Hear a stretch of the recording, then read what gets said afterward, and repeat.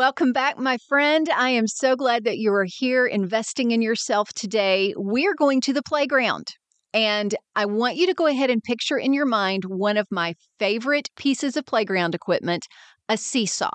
So you've got that in your mind. All right, let's do this. You want to transform your life, to take care of your body, to strengthen your mind, and you want to do it in a way that fits your real lifestyle.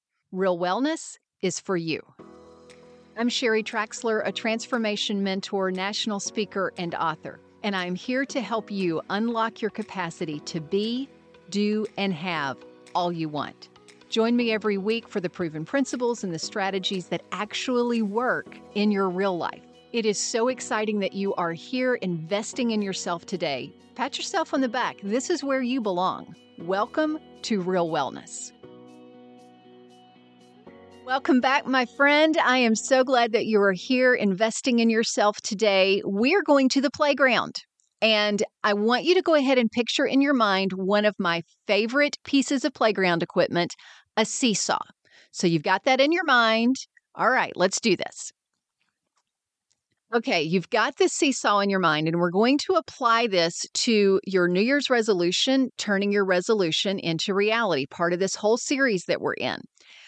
Think about one of the biggest, most important pieces of making a new habit stick is making your benefits really big and your barriers really small. The challenges that you face, making those small or making them seem small to yourself and taking the benefits and just exploding them. And that's what we're going to do on this seesaw.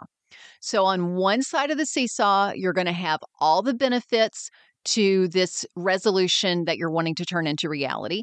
And on the other side, you're going to have all the barriers that you're facing, all those challenges that make it feel like it's so hard to make this transformation. And here's how you're going to do this. You're going to take the benefits, and on that side of the seesaw, you're going to do two things. You're going to, one, list as many benefits as possible. I call this going wide. So you're going to go wide with your benefits. You're going to list all of the things that you can possibly think of. And this is the reason that's so important. When you are looking at, I'm just going to use an easy one. I want to drink more water. All right, so I'm going to drink more water.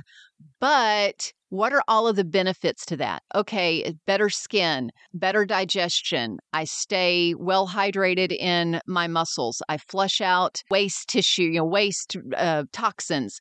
I hydrate my brain so that I think better and clearer. So you've got this long list of benefits. You also, though, want to take the ones that, boy, they just sing out to you. They resonate. They're loud and clear. Those you want to go deep with. You want to say, how does this affect the rest of my life? So, okay, so I'm drinking more water so that I have better skin. I'm not a model, so other than just general skin health, that one doesn't really speak to me. But am keeping my brain hydrated? Oh, by golly, yes. That one is a major one because it means I show up better for my clients. I show up better for my husband. I show up better in my relationships, my friendships. I then sleep better. I have more energy. I'm able to do hobbies. Yeah, that one's a big one for me personally. So I can go deep on how does this affect the rest of my life. So for the benefits, go wide and go deep.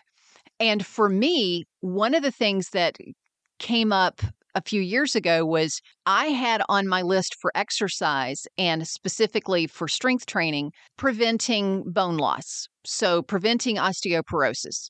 That was just on my list. It wasn't anything in particular that was deep or meaningful. But unfortunately, I woke up one day with my left eye, this weird, wavy, squiggly, like I was looking through water on about half of the eye. And I was like, well, that's really weird. Did I scratch my eye during the night? But it didn't go away. And so the next day, I'm talking to my eye doctor going, oh, I need to see you. I don't know what's going on. Turns out that night that I woke up the next day with it like that, my optic nerve had swollen. Just my blood pressure had dropped during the night and caused my optic nerve to swell. And his response was, when I asked him, what can we do about this? He said, well, we have two options. One is wait and see. I did not like that option. You can imagine. I said, so what's the other option? He said, well, for some people, I really don't recommend it because it is dangerous for your bones because it is a mega, mega, super, super high dose of steroids. But because you weight train, you run, you walk, you do weight-bearing exercise all the time, I'm not worried about it for you. Because I wasn't going to have to stay on them forever. It was just for a few weeks for a season. Went on that, and between prednisone and prayer, my eye is fine. But the point is that suddenly went from, oh, okay, I want to keep my, bones healthy in general, whatever, to how does this affect the rest of my life? Oh, if I have a fluke medical thing come up, I don't have to worry about it. I'm able to just take whatever the doctor needs me to take because my body can handle that. I have a client who this was a huge aha for him. And it was one of those it was an emotional moment when we're having this conversation and we're sitting in a coffee shop and I say, why is it? What are the benefits of getting on an exercise program? Because his goal was he wanted to start going to the gym 3 days a week. Great. Wonderful. All kinds of benefits you can get from that. What benefits really resonate with you? So he lists out along, a lot of them, a wide list. But then I said, which ones really you want to go deep on? And he said, it's about energy. I want to have more energy. Okay, great. Why do you want to have more energy? And this is a clue for you as you're doing this exercise is keep asking yourself why until you get down to the deepest reason. Okay, well, why do you want to have more energy? Well, so that I can be more productive in my work. Okay, why do you want to be more productive in your work? Well, aren't I supposed to be more productive in my work? Let me think about it. Okay, really, I want to be more productive in my work so that I can make more money. Okay, great. Why do you want to make more money? That should be a big enough reason in some people's minds, right? But no, we're not stopping there. We're going to go until we hit that emotional button that says, this is what's going to get me to the gym. So, okay, I want to make more money. Why do you want to make more money? He got quiet at that point, and I could see the emotion beginning to play around inside. He said, really, it's because I want to buy a large plot of land for my family and build homes on it so that forever, my grandkids who aren't even born yet, my great-grandkids who I might not ever know, they will always have a place to come to vacation together, or if things go crazy in the world, a place to come and live. I want to leave a legacy for my family. That was a mic drop moment. That was a moment that it was, okay, we've hit now what's going to keep you more motivated. So at the end of the day, it's not a question of, do I go to the gym or not? It's a question of, do I leave a legacy for my family or not? Think about that when you're looking at the benefits side. All that you can, and then keep asking yourself why on the ones that resonate most. Let's go to the other side of the seesaw. We've done some deep work now. Let's play. We're on the playground, so let's go to the challenging side, the barrier side. What are those things that make it seem hard? Because you've got to have your why. And there's a phrase I've heard a lot, when the why is big enough, the how will appear. Well, this is some of the how. This is some of the let's find ways around these things. So 3 things you want to do with a barrier. You want to eliminate it. You want to pivot around it. If you cannot do either one of those, then you got to reframe it. So let's say that knowledge, knowing how to do something or knowing what really works is your barrier, not having that knowledge. Well, that one's an easy one to eliminate. You get the knowledge. And if there's knowledge, quote unquote, out there of all this conflicting knowledge, like with diets, it's like, oh, which one's the best? And everybody has an opinion. Get with a professional, whether it's me as a coach, somebody else as a coach, get with a professional who can guide you through that. But one of the pieces of knowledge that is always fun to talk about is with exercise, people have this idea that for your health, you got to go hard or go home. You've got to push. You've got to do a high intensity workout, which I have videos on high intensity exercise. I am totally fine with high intensity exercise. I like high intensity exercise. But that does not mean that for every goal and every situation, that's right. So let's go back to the beginning.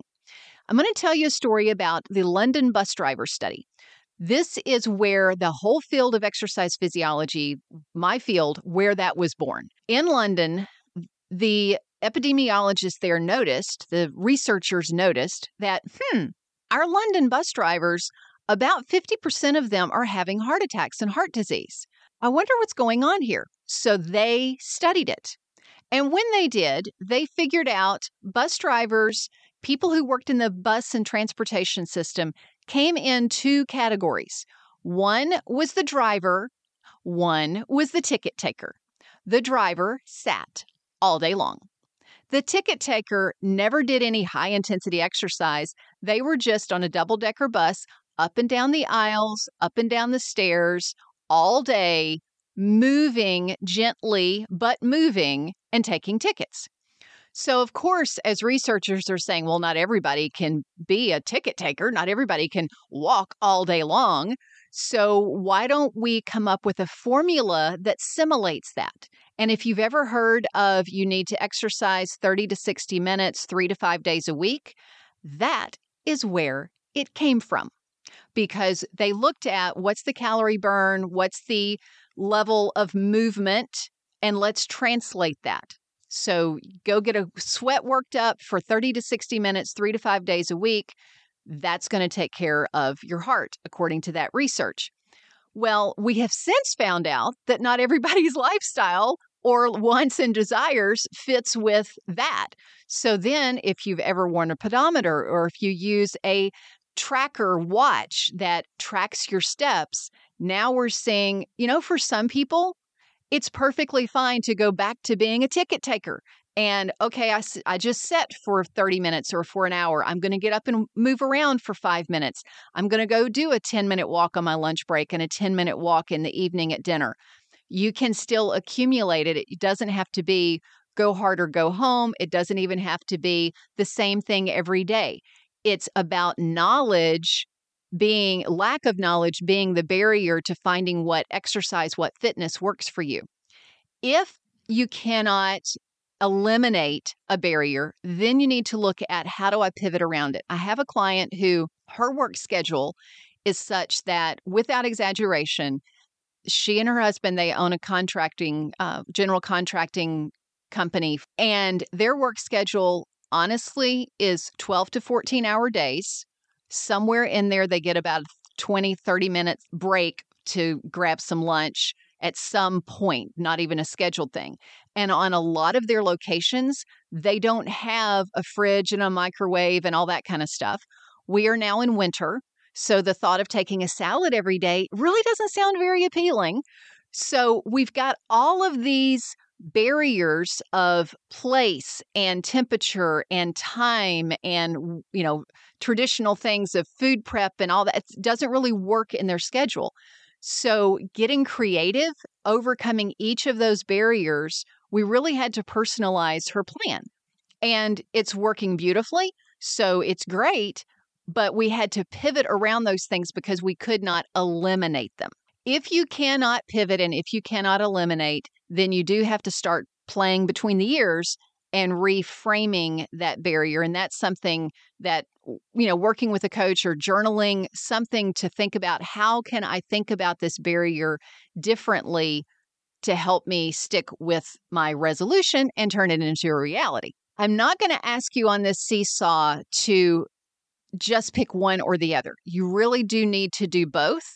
But I do encourage you, whichever one sounds more fun to start with, we are on a playground. So whichever one sounds more fun to start with, start there.